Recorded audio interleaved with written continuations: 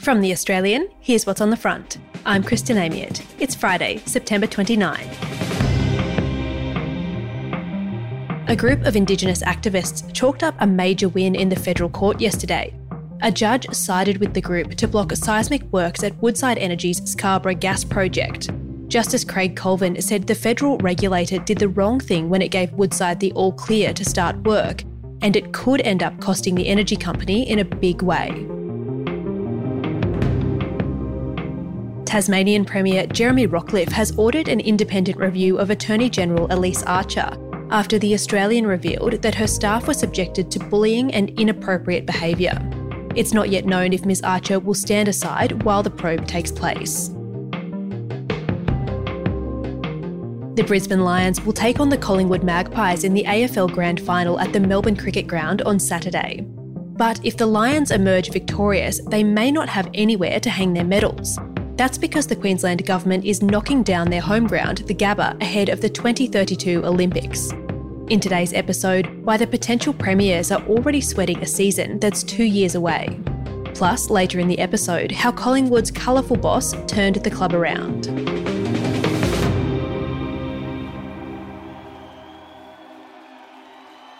$54,676. That's how many people are members of the Brisbane Lions AFL club. Presumably, most of them are Queenslanders. With a capacity of 42,000, the Lions' current home ground, the GABBA, has a seat for most of them. As Neil swings onto his right boot, that's 2 goals apiece at the GABBA. But not for long. The Queensland Government is about to level the iconic stadium and rebuild it for the 2032 Olympic Games, which are happening in Brisbane. The International Olympic Committee has the honour to announce that the Games of the 35th Olympiad are awarded to Brisbane, Australia. That means if the Lions defeat Collingwood in the AFL Grand Final on Saturday, they could be a premiership-winning team without a home ground in just 2 seasons' time. And that could spell disaster for the club, which risks losing both members and revenue from ticket sales. CEO Greg Swan says he's looking forward to the day that the Lions will be able to make use of the new state-of-the-art GABBA, but he acknowledged the rebuild puts his club in a difficult position in the interim. Greg Swan is in Melbourne already for the Lions clash with Collingwood. He says he hardly knows the Lions are in the final by the looks of everything in Melbourne. It's all decked out in Collingwood colours. Sarah Elks is a reporter in The Australian's Brisbane Bureau. Behind the scenes of all of that, he's having conversations with the state government about what happens when the GABBA gets knocked down at the end of 2025. They're talking about where do they relocate and what compensation will be paid to the club because they're having their tenancies disrupted. So they've got to be compensated for that, and there's a big question mark over where they get relocated to. Of course, the Lions won't actually be left without somewhere to play come 2025. But the problem's that not all of those 54,000 members will fit in the proposed new locations. Greg Swan reckons there's 2 main options on the table. That is an expansion of the Lions' fancy new training ground out at Springfield. That's about 30 kilometres outside of Brisbane CBD. It seats 8,000 to 10,000 now. It'd have to be expanded to 20,000, according to the Lions. He makes the point that the Lions have had this great success in building its membership. When he started as CEO in 2014, I think they had something like 18,000. So it's been an enormous transformation. But wherever they end up for this interim period, not everybody's going to be able to turn up to see a home game. The other option that he sees is just down the road from where I am, which is the RNA Showgrounds where we hold the Ekka. There's no stadium there, so that would have to have quite a major upgrade in order to host sport. So there is doubt about whether that would be possible to turn around in 2 years. The government's also considering 2 other options, which are the Gold Coast Stadium at Carrara. That's a little bit tricky for the Brisbane Lions given they're based in Brisbane. And the 4th option is what used to be called QE2 or ANZ Stadium south of Brisbane at Nathan, which is now the Queensland Athletic Stadium. But that's tricky to get to as well. It's not on a train line. So all of these options have got big asterisks next to them. So it's a very strange situation that they find themselves in. The Lions aren't the only team being booted from the GABBA in 2025. Queensland Cricket, Cricket Australia and the Big Bash League also stage tests, one-dayers and T20 matches at the GABBA. They deserve this. They deserve everyone to be out in the middle of the GABBA right now and just take in what it's all about to win a test match at the GABBA and to win a test series in Australia. Depleted team, Australia... They'll find out where they're headed by the end of this year. So cricket's main option is the Allan Border Field, which is at Albion near the Brecky Creek Hotel, if anyone knows Brisbane well. And they've got about 3,000 seats. Queensland Cricket wants that upgraded to 10,000 seats. But even if that happened, there's still a lot of doubt about whether Queensland could continue to host our standard test match at the start of the cricketing summer, just because that would be an incredibly low capacity stadium for a test match, 10,000 seats.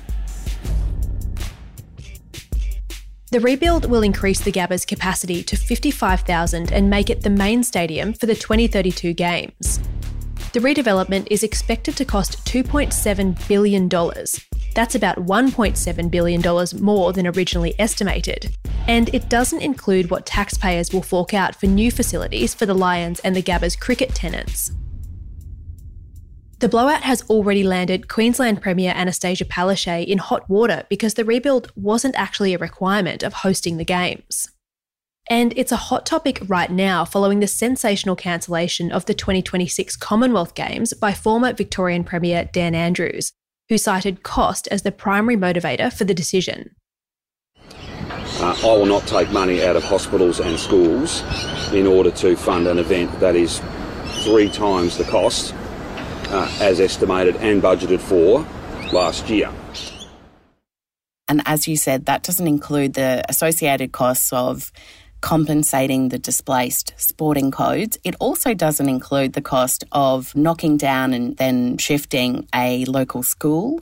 And there's been a lot of criticism of the government because what it's done is gotten rid of an independent budget oversight body for the Olympic Games that was supposed to operate outside government and have an independent look at how the budget was spent on these big infrastructure projects. At the start of the year, the Palaszczuk government decided that they did not need to do that. They had a Deloitte report from those consultants that cost about $90,000 confirming that that decision was okay, and they've since moved the infrastructure oversight powers into Deputy Premier Stephen Miles's department. So there has been a huge amount of criticism from the opposition, from the federal coalition, that this is not the right way to do it and flagging that this could lead to further cost blowouts in the future. And what we have seen with big projects recently in Queensland, for example, the Cross River Rail public transport project or the cost of manufacturing trains in Maryborough, they've also experienced big cost blowouts. So it sort of adds up to a perception that the government can't keep a lid on spending. Coming up, Collingwood has been undergoing a transformation of its own, and one of the AFL's most colourful characters is driving the change.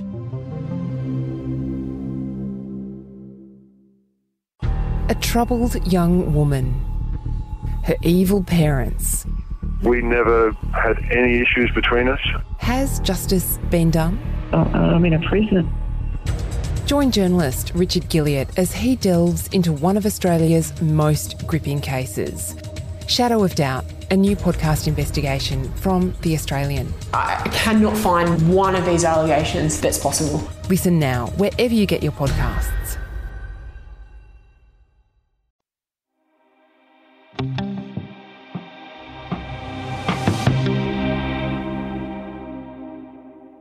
It was a game that went down to the wire in every sense of the word.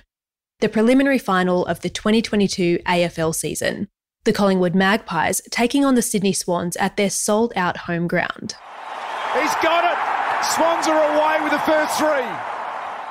A strong start from the Swans and a comeback by the Pies had the two teams neck and neck for a thrilling 80 minutes. Can you believe this? They're back to within 3. The Pies are absolutely charging. The Swans snatched the victory in the final seconds of the game. A single point enough to dash Collingwood's hopes of a 16th flag. One of the best games of football you'll ever see. And the Pies' Cinderella story finally grinds to a halt. It was a bitterly disappointing loss for Collingwood, but a stunning turnaround for the club, which finished the 2021 season in the 17th spot on the ladder following a racism scandal. And it happened in tandem with another transformation at the club. When Jeff Browne was unanimously elected as Collingwood's 14th president in December of 2021, the club was in a bad way. His appointment was a controversial one. He rolled his predecessor, Mark Corder, who'd only been in the role since February of that year. And then he promptly set about doing things his way. One thing that I am determined to do is to push our membership way beyond where it's ever been before. I've said this publicly. Well, Collingwood's all of a sudden the happiest place to be in the AFL, and it wasn't the case when Jeff Browne took over as president in late 2021. John Stensholt is the Australian's lists editor, which means he's in charge of our annual Richest 250 showcase. It's the biggest club in the competition, just about. It's so popular. Now, sometimes that means it polarises opinion. You either love them or you hate them. I think it's quite interesting what's happened under Jeff Browne's leadership is that there's a new coach, there's a new captain, there's a new president, there's new support staff, there's a new CEO, and it's just a good place to be.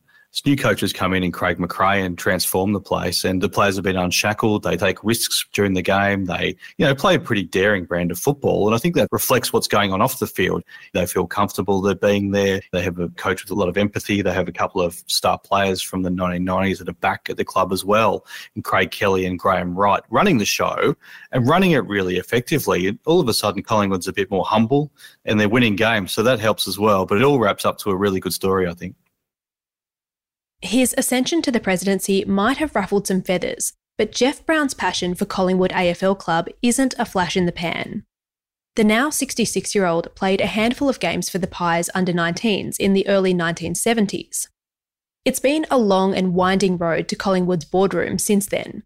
He was the league's external legal counsel for 2 decades and has held high-level executive positions at Channel 9 and Car Sales. And his enthusiasm is palpable in this all-important grand final week. He spoke to John at Tuesday's open training session at the AIA Centre in Melbourne.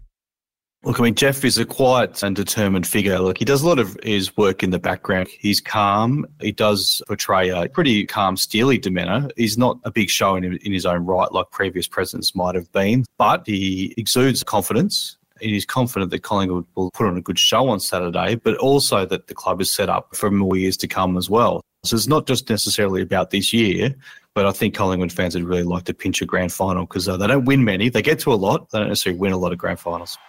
And who are you backing in tomorrow's grand final? This will be my 7th grand final that I go to as a Collingwood fan, and I've seen them win once. So it gives you an indication of it can be tough for Collingwood fans to bear it on the last day of the year, and let's just hope it goes a bit better than usual. The only thing that I should say is go Lions, go Broncos. John Stensholt is the Australian's lists editor, and Sarah Elks is a senior reporter in our Brisbane bureau. Subscribers can read John's profile of Jeff Browne as well as all our coverage of Saturday's AFL Clash right now at theaustralian.com.au. Thanks for joining us on The Front this week. Our team is Claire Harvey, Leah Samaglu, Jasper Leake, Tiffany Dimmack and me, Kristen Amiot.